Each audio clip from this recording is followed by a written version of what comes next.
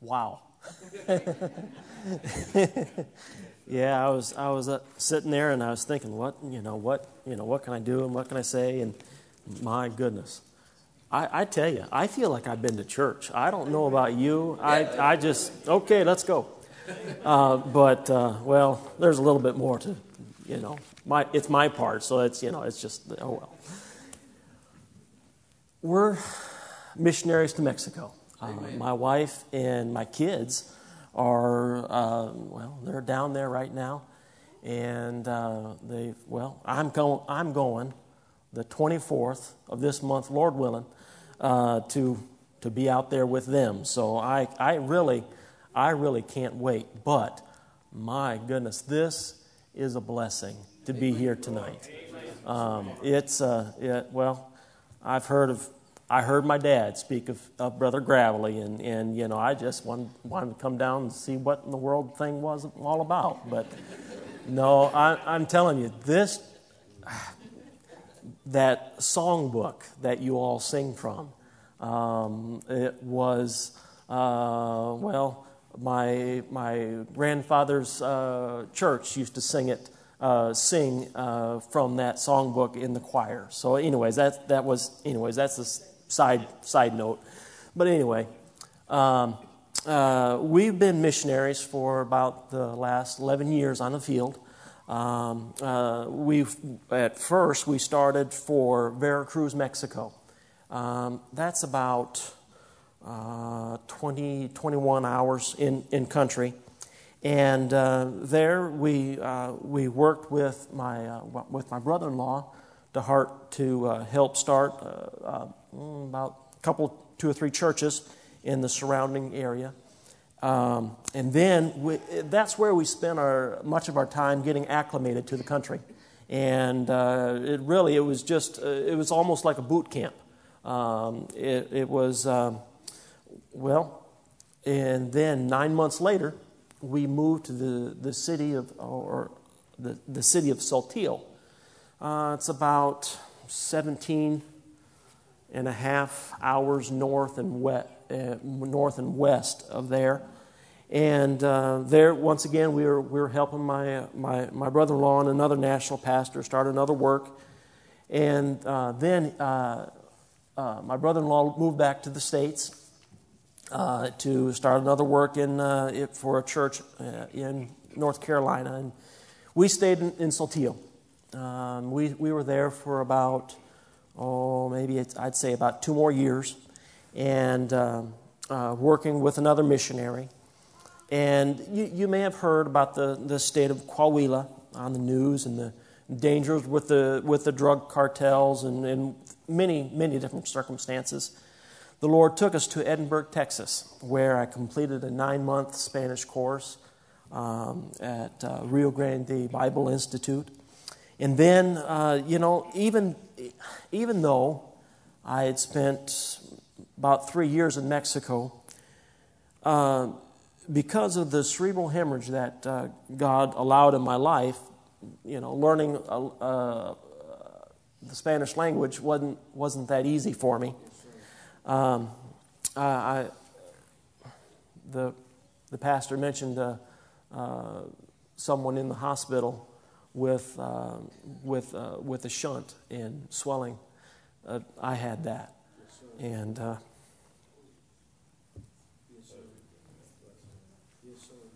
after 4 major brain surgeries, 3 which didn't work, I always say this, but my wife thinks the 4th one didn't either. But it's just I set myself up perfect. And anyways, they took about a chunk about the size of a quarter out of my brain, and in that chunk is your language learning abilities. And praise the Lord, 59 days later, I was able to walk out of the hospital. But in about 2 more years of therapy, and then the therapist said, Jordan, we can't help you anymore. So, I'm out the door, and I figured, If God can help me learn to walk again, how to talk again, how to tie my shoes, button my shirt, or even tie my tie, then why in the world wouldn't God help me learn a language for the people He's called me to reach? And so that's what we go on. And Lord willing, when I return, our next project or endeavor is one of starting a church. Lord willing, this October in the city of Morelos, or Cuervos, Los Cuervos, as it's commonly called. The city is located in the municipality, of Mexicali, in the state of Baja California, with about 10,000 inhabitants. The city has a large Catholic presence. There are Mormons, Jehovah's Witnesses, in different cults. There's Pentecostals, and I even heard of another brand of Baptists, but we couldn't find a church. But the city needs a Baptist church, not for my sake or anyone else's for that matter, but brethren, to be another outlet for His glory. So that men, women, boys, and girls might hear their need of a personal Savior. You know, it cost someone something to get the gospel to you. Won't you please help get the good news to someone else? I'm thankful that He still uses sinners saved by grace. We're trying to do what we can for our Lord. Please remember us. Please remember the Greens. All right? So that's my spiel. Let's get down to the message here. Is there any questions? Okay. I'll be at my table, and please get a card. Please get a prayer card. It's my goodness. Prayer's important.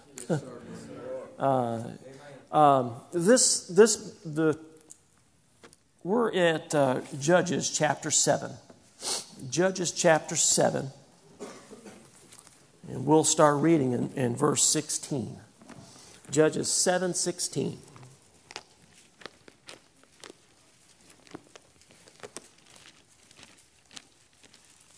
This is an excellent time for a joke, but I am sparing you all. Believe me. All right. Judges 7, verse 16. The Bible says, "And he divided the 300 men into 3 companies. And he put a trumpet in every man's hand, with empty pitchers and lamps within the pitchers. And he said unto them, Look on me, and do likewise. And behold, when I come to the outside of the camp, it shall be that as I do, so shall ye do. When I blow with the trumpet, I and all that are with me, then blow ye the trumpets. Also on every side of all the camp, and say, The sword of the Lord and of Gideon. So Gideon and the 100 men that were with him came unto the outside of the camp in the beginning of the middle watch. And they had but newly set the watch. And they blew the trumpets and brake the pitchers that were in their hands. And the 3 companies blew the trumpets and brake the pitchers and held the lamps in their left hands, and the trumpets in their right hands, and to blow withal. And they cried, The sword of the Lord and of Gideon." Let's pray. Lord, I thank you for this evening. God, I ask for, Lord, I pray for your, Lord, I ask that you'd be with me. Lord, I ask that you would just help me to do what you've given me to do. And Lord, I pray that you would just be with this little message. In Jesus' name I ask. Amen. This message, I've titled this message, "And Gideon."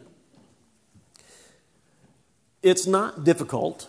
The sermon's not difficult. I probably will make it a little bit more clouded, and maybe even get the story off track. But that's not my intention.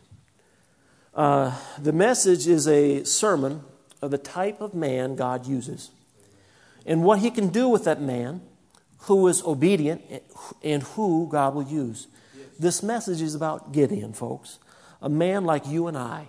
A person used of God to win a great victory. first of all, let's look at the place where the battle was fought. The valley of Jezreel, or Megiddo, where the battle of Armageddon will be fought. Patton said of this battlefield, it's the best place in the world to fight a battle. But anyways, I don't know what that importance of whatever. You know what I'm trying to say. The Axis powers against the Israelites were the Midianites in the main part, Amalekites, and the children of the east.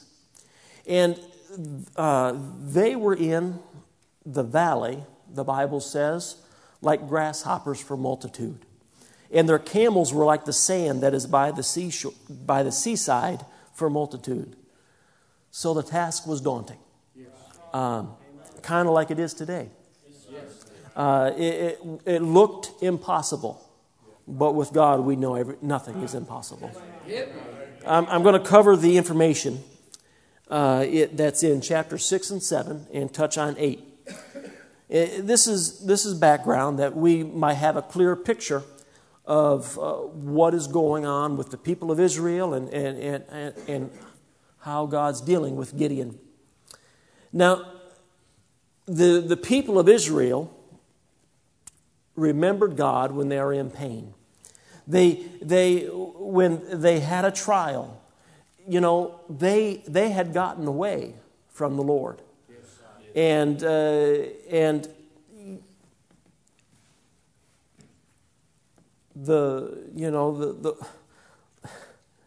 Lord's playbook, if you will allow me, isn't changed. But the Lord sent a prophet to him to tell them, "But ye have not obeyed my voice. Not to fear the God of the Amorites in whose land ye dwell, but you've not obeyed me." Kids, it's important to stay in church. It's important to be somewhere where the pastor or a preacher can pin your ears back every once in a while, or as needed. You see, it all starts with a preacher telling you where you went wrong. And then the Lord finds Gideon hiding from the Midianites threshing wheat. Now, he then says to Gideon, "The Lord is with thee, thou mighty man of valor." This is hard to believe. The Lord doesn't see like we see. The Lord looks on the heart, which we don't even realize. Gideon, he lives in the present. He was looking at things from our reality. He says basically, how in the world am I going to do this? My family is poor. I am the least in my father's house. And then the Lord comes back with, "Surely I'll be with thee." Goodness gracious, Gideon. And then Gideon asks for a sign. And so he makes a meal for the Lord. And Gideon realizes who he's entertaining when the Lord takes his staff and touches the food.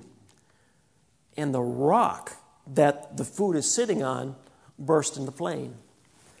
Now, I'd be scared of the rock bursting into flame. But our fearless warrior is not afraid of that. He is afraid of who he realizes is visiting him. See, the point is he is fearful because he has seen the face of God. Then the Lord says to him, "Peace be unto thee, fear not, thou shalt not die." So under the cover of darkness, Gideon took 10 of his servants and destroyed the altar of Baal. He cut down the grove that was next to it for fear of his dad and the men of the city. And he killed the bullock, probably in the prime of its life.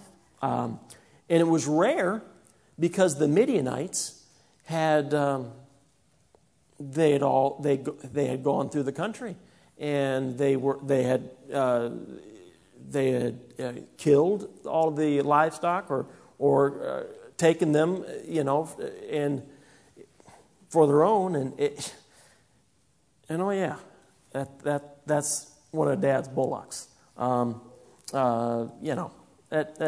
probably nothing, right? Okay, and then it's interesting, I find, that the men of the city rose early in the morning. You see, the dedication of people to serve the devil. You see, the devil requires the same thing to worship him as our God does. Folks, be careful to guard your heart. The Bible says the heart is deceitful above all things and desperately wicked. Who can know it? The next verse goes on to say, I, the Lord, search the heart. I try the reins, even of I try the reins, even to give every man according to his ways and according to the fruit of his doings. Jeremiah 17:9-10. The men of the city gave away their hearts. Our lesson is to guard them. The next verse we see that Gideon's dad comes to his senses and says, let Baal take care of himself and leave my boy alone. And then Gideon calls for an army to go against the Midianites. And Gideon is still not certain and asks God to do a miracle on a fleece. And the Bible says, and God did so. I'm so glad that God works with us. When we're not certain, when we're not sure, God has patience with us and upbraideth us not. So, we have just seen the type of man God uses or God used for a great victory. One, he was a man fearful for his safety. In fear of the Midianites. But the Lord called him a mighty man of valor. Secondly, a man fearful for his heredity. He didn't think his family had a big enough name. But the Lord said, surely I'll be with thee. Thirdly, a man fearful for deity. He was afraid when he realized who was visiting with him. But the Lord said, peace be unto thee, fear not. Then he was a man fearful for going against authority. He was afraid when he went against his dad and the men of the city, but his dad stood up for him. Then Gideon was fearful for his future, afraid of an uncertain tomorrow. The Bible says that God acquiesced to Gideon, or more accurately, and God did so. Amen. Gideon,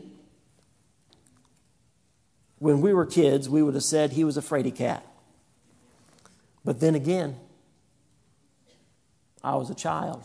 I thought as a child. I spake as a child. And you know the rest of the verse. The next point is we see what God can do with a man who is obedient. That's all he asks for. That we be obedient. The Lord said to Gideon, he said that, I don't like the number of soldiers that you gathered. You got 32,000 and I just don't think, and Gideon would probably thought, his mind probably said, oh, yes, I'm good. God's going to give me some more. But I don't think so. God said to ask whoever was fearful and afraid to let him return and depart. And 22,000 of those guys admitted they were fearful and afraid. I've never been in the army. I've never been in the military. Never been anywhere close. But man, I know that not to admit it if you're fearful and afraid, even if you are. But, then, that's still too much. And so of the 10,000 remaining, God has one more test, and He says, whoever laps the water, putting hand to mouth, set aside, and whoever bows on the knees, put them aside. And as you all know, God chose the 300 that lapped.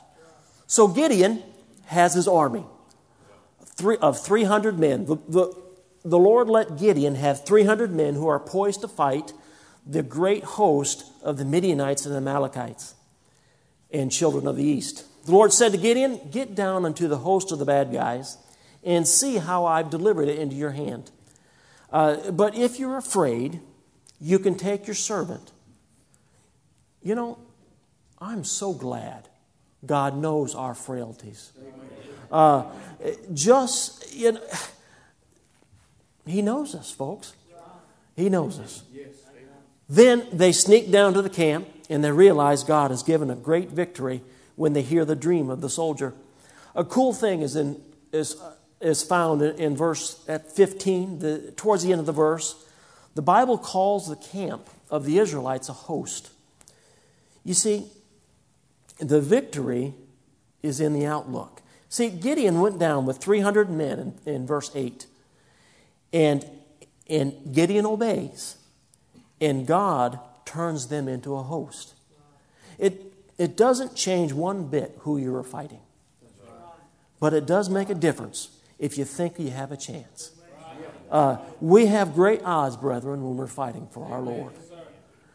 Then Gideon puts a trumpet into every man's hand, and in the other hand an empty pitcher with a lamp. And I am reminded of that verse, the weapons of this warfare are not carnal. Now, think with me, what good would this really do? You don't have a sword, no spears, no bows and arrows, nothing with an edge. But God told Gideon what to do or what to use, and he obeyed. Amen. That's right. Then Gideon said, "Look on me and do likewise." You know, one needs a leader. Notice the transformation. He took Gideon, a man that he found hiding from the Midianites, to leading an army. That's God's army. He can take one through a whole lot. Yes, sir. He can get you through all the way. Yes, sir. Imagine the confusion caused by the crashing of the pitchers and blowing of the trumpets and the flames of 300 torches. The armies of Midian didn't have a chance. They turned on each other, and God gave a great victory. Thirdly, who God will use. God used, according to my reading, the rejects. Remember the ones too afraid to go on? These men, according to my reading,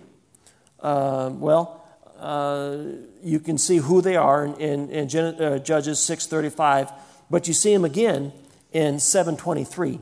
Look at, and the men of Israel gathered themselves together out of Naphtali and out of Asher and out of all Manasseh and pursued after the Midianites. These guys were men of Manasseh, Asher, Zebulun, and Naphtali. I don't know if every man rejoined or joined up. But it's pretty easy to get your courage back to an enemy on the run. Maybe you've messed up in this life. Maybe you've gotten out of the fight. God still has a place for you. The jealous men of Ephraim. That's found in the first part of chapter 8. Really God used to really stop and stomp out the enemy. But they were upset because Gideon didn't invite them to come to the fight originally. But if they would have, they wouldn't have been in position for the Lord to use them. Patience is a virtue, dear folk. We don't need to know everything. So just hang on and God will use you in His time. Then there are the 300, the ones who were obedient and let God use them. Remember the lesson? To obey is better than sacrifice. Trust and obey is a truthful song. It must have took guts to be armed as they were armed. And these are grown men. And you're facing, wow. Obedience is what it takes to be a good soldier. Amen. Then there are two verses that repeated themselves. The Bible mentions the sword of the Lord and of Gideon. God uses men, folks. The sword of the Lord is behind every child of God. But I am so thankful that He uses men. People who are willing to be used of Him. And Gideon. He was a man the Lord found hiding from the enemy. He was a man he was a man dreamt about by the enemy. He was a man God used to take care of the enemy. Fourthly, God will use you if you let Him. I'm done after this story. This is a tremendous story I heard the other day. The story begins with an 8-year-old boy in a tragic car accident. The boy lost his left arm in this accident. He went to therapy and eventually recovered. At 10 years of age, he became interested in judo, of all things. And his parents, eager to stir his interest, encourage him in anything, got him signed up for a class. So the coach worked with him. He worked with him for 3 months. And all the coach showed him was one move.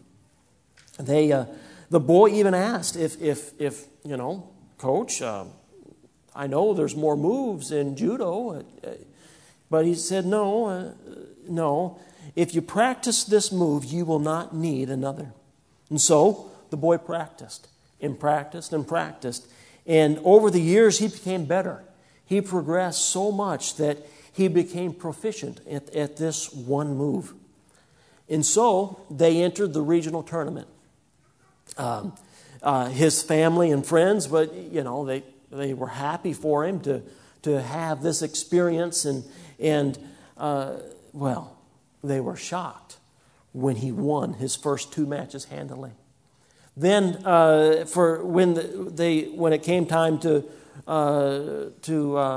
compete for the first place, they were getting excited along with everyone else. Goodness gracious! And then, our boy's getting beat up by a real good guy. And the coach was yelling for him to use the move, and he finally did and won the match. So with that win, it puts him into the state championship. And much like the regionals, he won. And then he's up against this final guy who outweighs him, outclasses him, and they even at one point stopped the match and said, hey, coach, do you really want to continue with this? And the coach said, no, it's fine. He'll be all right. And so,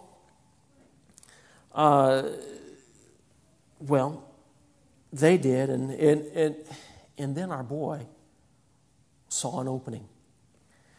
He used the move and won the state championship. Everyone was ecstatic and on the way home from the match, curiosity finally got the best of our boy. He asked him, Coach, what is so special about this move? The coach said 2 reasons. 1, you've mastered the move better than anyone I've ever known, and or even heard about. And then 2, the only counter is to grab your left arm. Gentlemen, ladies, God is able to take whatever you're afraid of, whatever handicap you might think you have, and use it for His glory. It doesn't matter when you use your talent for Him, because He's fighting the battle. It doesn't matter. Will you let God use you this evening? Maybe you need to ask God in your heart. He'll help you with that. Maybe you need to take the next step. Brethren, there's always another step in this journey. Maybe it's something else entirely. We just need to be obedient. God uses men, folks. He used Gideon. Won't you let Him use you?